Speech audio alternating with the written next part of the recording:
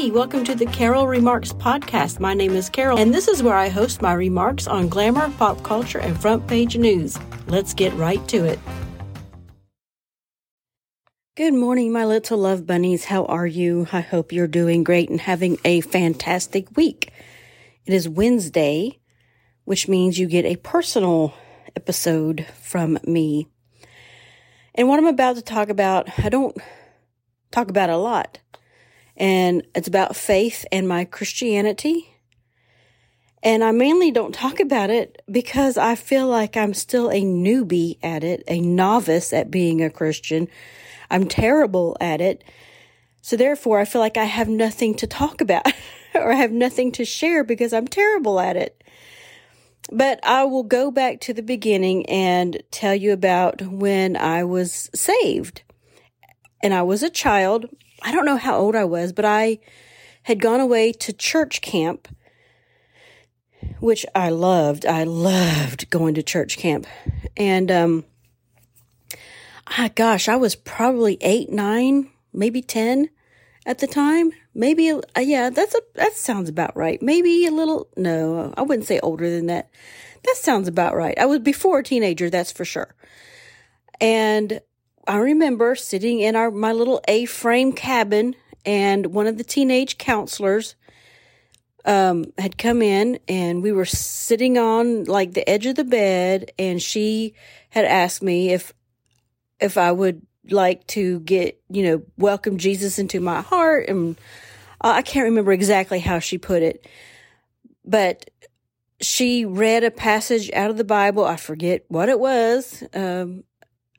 I'm sure you guys know about being saved, asking Jesus to come into your heart, that kind of thing. And that's what we did. And we prayed. And I remember that. And I felt like that's when I was saved. And that's when I invited Jesus into my heart. Now, having said that, as a child, what do I do with it now?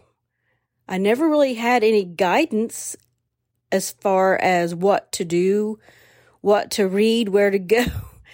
I mean, the only time I went to church was with my grandparents. And that actually came a little bit later in life when I was early teen. My mother didn't go to church and we didn't go to church. But the times I did go to church, it was with either set of my grandparents. And I remember my one grandma, I call her Mama Easter. She was very devout, I guess is the word for it. She loves Jesus. She's still living. Thank God she's still living, but I'm afraid for I don't know how much longer. Hopefully, I don't know. She's not doing well. But I know she loves Jesus, and that's all she would talk about. And she was diligent about going. And her husband, my papa, wasn't a believer at the time, or he didn't go to, I don't know if he wasn't a believer, but he didn't go to church until towards the end of his life. I think he finally did. But anyway, that's where I got all of my knowings about Jesus. And it was a child's version of it. I would go to Sunday school or I would go to vacation Bible school. And that's what I learned was a child's version of Christianity and a child's version of the Bible and a child's version of Jesus and what he did for us. And then, I became a teenager and then I graduated high school, went off to join the Navy. Served in the Navy 5 years active duty, and then I was just a heathen. I was just a heathen after that. I never followed or grew my Christianity at all, y'all. I was buck wild back then, and I was that way for a long time. And then I sobered up because I'm a recovering alcoholic, and that is probably another episode for another time. And when I sobered up, I was, mid-20s probably. And they talked about God a lot in these meetings. And I feel like I reconnected with God, but it wasn't Jesus. It was just a higher power. It was God. Although it was a Christian God that I believed in, the one God. And that's what got me sober. And then, I was sober for a little while, and then I married and had children. Now, when I had children, I thought, oh my gosh, I have to get them in church. I have to go back to church. I need to go back to church. I want to go back to church. And so I looked around, went to several different churches, and every time I would go in, I would think, what can I get from this church? What can I get from this message? What are they, going to try to help me out with? Help me out with? When I say help me out with, I mean with my spiritual growth. What am I going to get out of it? And I went to a couple of different, Methodist, Presbyterian, here and there, because I grew up Presbyterian/Methodist, I suppose. When I say grew up, when I went to church with my grandparents. My one set of grandparents were Presbyterian. I think the other I think she was Methodist. But anyway, so here I am trying to find a church to fit into, see where I belong, what I can get out of it. And a few years go by, and then I finally run into an old friend of mine that I hadn't seen for a while, and she seemed totally different. And she seemed very happy, joyful, content, satisfied. And I asked her, I said, what happened? You seem a little different. And she said, well, I converted to Catholicism, and it's been the best thing I've ever done. I feel I'm very happy. I love it. Why don't you come visit? So I did. I went and visited. And I remember, side note, my uncle got married to a Catholic woman, and he converted, and I was in their wedding as a little girl. But I remember meeting my Aunt Linda and her family. And when I walked into that family, that house, that first time, I felt love immediately. As a child, I felt good. I felt safe. I felt happy. When I walked into that house, I could feel it as a child. I'm not kidding. And I remembered that. So when my friend said, come visit, I'm like, okay, I'll go give it a shot. Since I'm visiting all around anyway. So I went there, and I swear, y'all, the first time that the whole congregation, the first time that we knelt down together, it hit me. All of a sudden, I realized I'm not here to get something. I'm here to serve. And I thought, okay, that's it. I'm here. And I enrolled in the RCIA classes, which were fantastic. It was a few months long. We went once a week, and you learned about the Catholic belief, you learned about the history and where it came from and what happened, whatever. You learned all about the Catholic stuff. And I thought, well, even if I don't join, this is great because I love the history. I love learning new things. And so even if I don't, convert, at least I have this experience. Well, of course I converted and was confirmed and all that. And I'm a Catholic. And then I went to Mass on a regular basis for a long time. I even had my kids baptized in the Catholic. And my daughter, Gracie, went through confirmation and all that.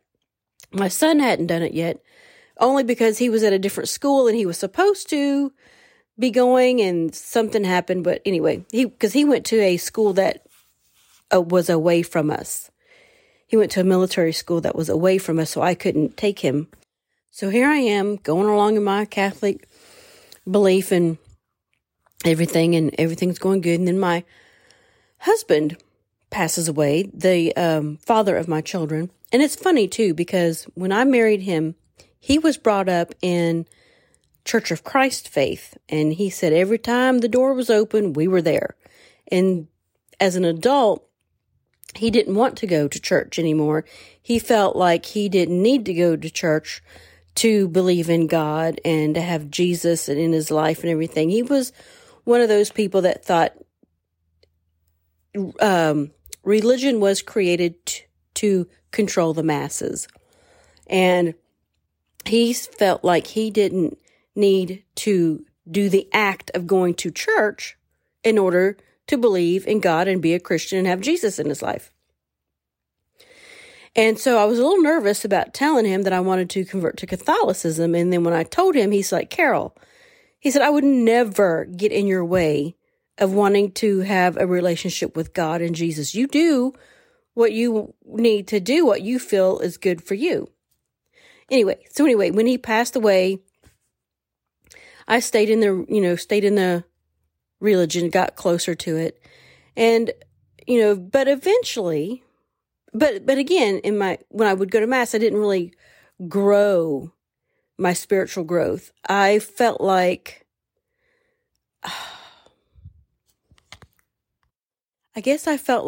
there was nothing more to do because I was going to Mass and I was listening, and I felt like I was doing the deal. I felt like it. But eventually for whatever reason, life happened, and I, just stopped going.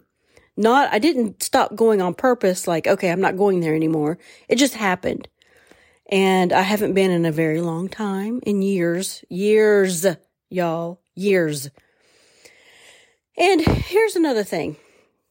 I never studied or read the Bible on a regular basis on my own, ever. I knew about the stories from, being around other people. And so to me, I still had a child's version of Christianity because I never sought anything more. I never chose to learn more or read the Bible and grow closer to Jesus or God. I didn't do that. And then I met another friend who turned me on to Bible study fellowship. And that kind of turned the corner for me. I have never been to a regular Bible study on a regular basis of any kind. This was my first experience. And I was, early 40s when I did this. And it was eye-opening, and I fell in love with it. We did the book of Matthew, and I had never, ever seen or heard or read or anything like what we did in Bible Study Fellowship, or otherwise known as BSF. I enjoyed it thoroughly. You would meet once a week. You would have homework to go home and read a passage, and they would have questions, and you would write it down. And the next week you would come back and you would meet again. And I loved it. It was just for women. The one I went to was just for women, and I loved it. Excuse me. And then after Matthew was over with, they took summer break, and then they would come back in the fall and start again.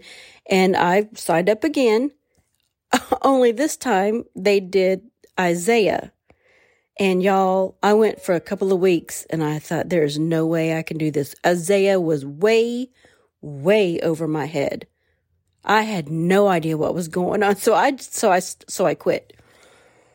Because I didn't know what I was doing. And it was just way over my head. It was too much for me. And so, life happens and you go on about your business, you go on about your day, or I did. And, I believe in God. I still do, and believe in Jesus, and he's our Savior. I just went on about my life, never really considered, anything more until I met another friend. Her name is Constance. And she has set my heart on fire for Jesus. She really has. Thank you. And every time we get together, we're always talking about, we're fellowshipping, and she makes me want to go look at the word for myself even more. And so I started reading the Bible. She has a year-long Bible reading plan on her website at cosmopolitancornbread.com. And I started doing that on my own. And she would recommend some books for me, and I would go get the book, and it would be very eye-opening. For example, she recommended Dennis Prager's The Rational Bible, where he takes Genesis, just the book of Genesis, and breaks it down verse by verse and has commentary on it. So it's a really thick book. So I thought that I had ordered that one, but I accidentally ordered Exodus, which I say accidentally. I think it was divine intervention, because I got the one of Exodus. And oh my gosh, I love it. I'm eating it up. I love, love, love it. I didn't know all this stuff. I did not know all this stuff, all these, like Noah and Moses. When, you're a kid and learning about these men, I thought these men are like gods and saints, and they're perfect, and, they're all knowing and wisdom as a child. But these were flawed men with doubt. Oh my gosh, it was just eye-opening. And I feel like I'm finally growing and learning more as an adult instead of a child's version. I'm beginning my adult version, or maybe I should say teenager version, or young adult version. It's been good. And so then I thought, well, maybe I should go back to Bible Study Fellowship. So I started looking into it, and I inquired through email a couple of times. Never heard anything back. Sometimes they're hard to get into. And then I thought, well, maybe it's because of COVID they're not meeting. Then I get an email out of the blue, not from a person in particular, but it's from Bible Study Fellowship itself, and they were talking about online. I thought, oh, online. So I signed up online, and we had our first meeting last week online, and it felt really good. We are doing Genesis, actually. Isn't that funny that I've already read Genesis, and now we're studying it with BSF? That is so bizarre, because I'm already into Exodus on my own. But I love the fact that my Bible Study Fellowship online group is actually studying Genesis. So now I can actually fellowship with people about it and learn more. It's been great. It's been really good. However, I will tell you that I am still not anywhere perfect at all. Because as soon as I read or pray or whatever, I can get ready to take a shower and go to work, and somebody will cut me off in traffic and I'll start cussing. It's really silly, but I'm trying. And I think the biggest, hardest thing for me to accept is that Jesus has forgiven me. He died on the cross, and my sins are forgiven. But I cannot forgive myself for all the crap that I have done, and that I continue to do. I feel like I'm a bad person. I feel like I don't deserve, or I'm not worthy of it. So it's my junk that I'm getting hung up on. So I'm just going to keep reading. I'm going to keep studying. I'm going to keep praying. I'm going to keep talking to God and Jesus. I'm also started a new podcast called what's it called? Cultivate podcast, maybe. Anyway, it's by Kelly Minter, Minter. She only has 3 episodes out. It's a brand new podcast. I highly recommend her. She broke down the miracle when Jesus was at the wedding with his mother and his disciples, and he turned water into wine. She broke that down into an amazing an amazing learning thing. And it's so funny because she and I both, a long time ago, had this image in our head about this particular miracle that, Jesus knew who he was, and he gathered everybody around at the wedding. He said, watch this, that I'm going to do this. And he just was showing off, not showing off, but he was like, come to me and look what I'm going to do. And this miracle, I turned water into wine. Well, that's not how it happened at all. She broke it down really, really good. And I'm not going to get into it because I'll screw it up. I recommend you go listen to it. It's the second episode, I think. Yeah. I like her podcast and I will keep listening. I'm excited. I'm excited about all of it. I'm excited. I'm excited about it all. Love it. All right. I think I'm going to go for now. I'm just going to go for now. You guys have a great week, and I hopefully will be back Friday. We'll see. Have a good one. What's that? Who pays your salary? What's that? Who pays? What's that? We're not a democracy!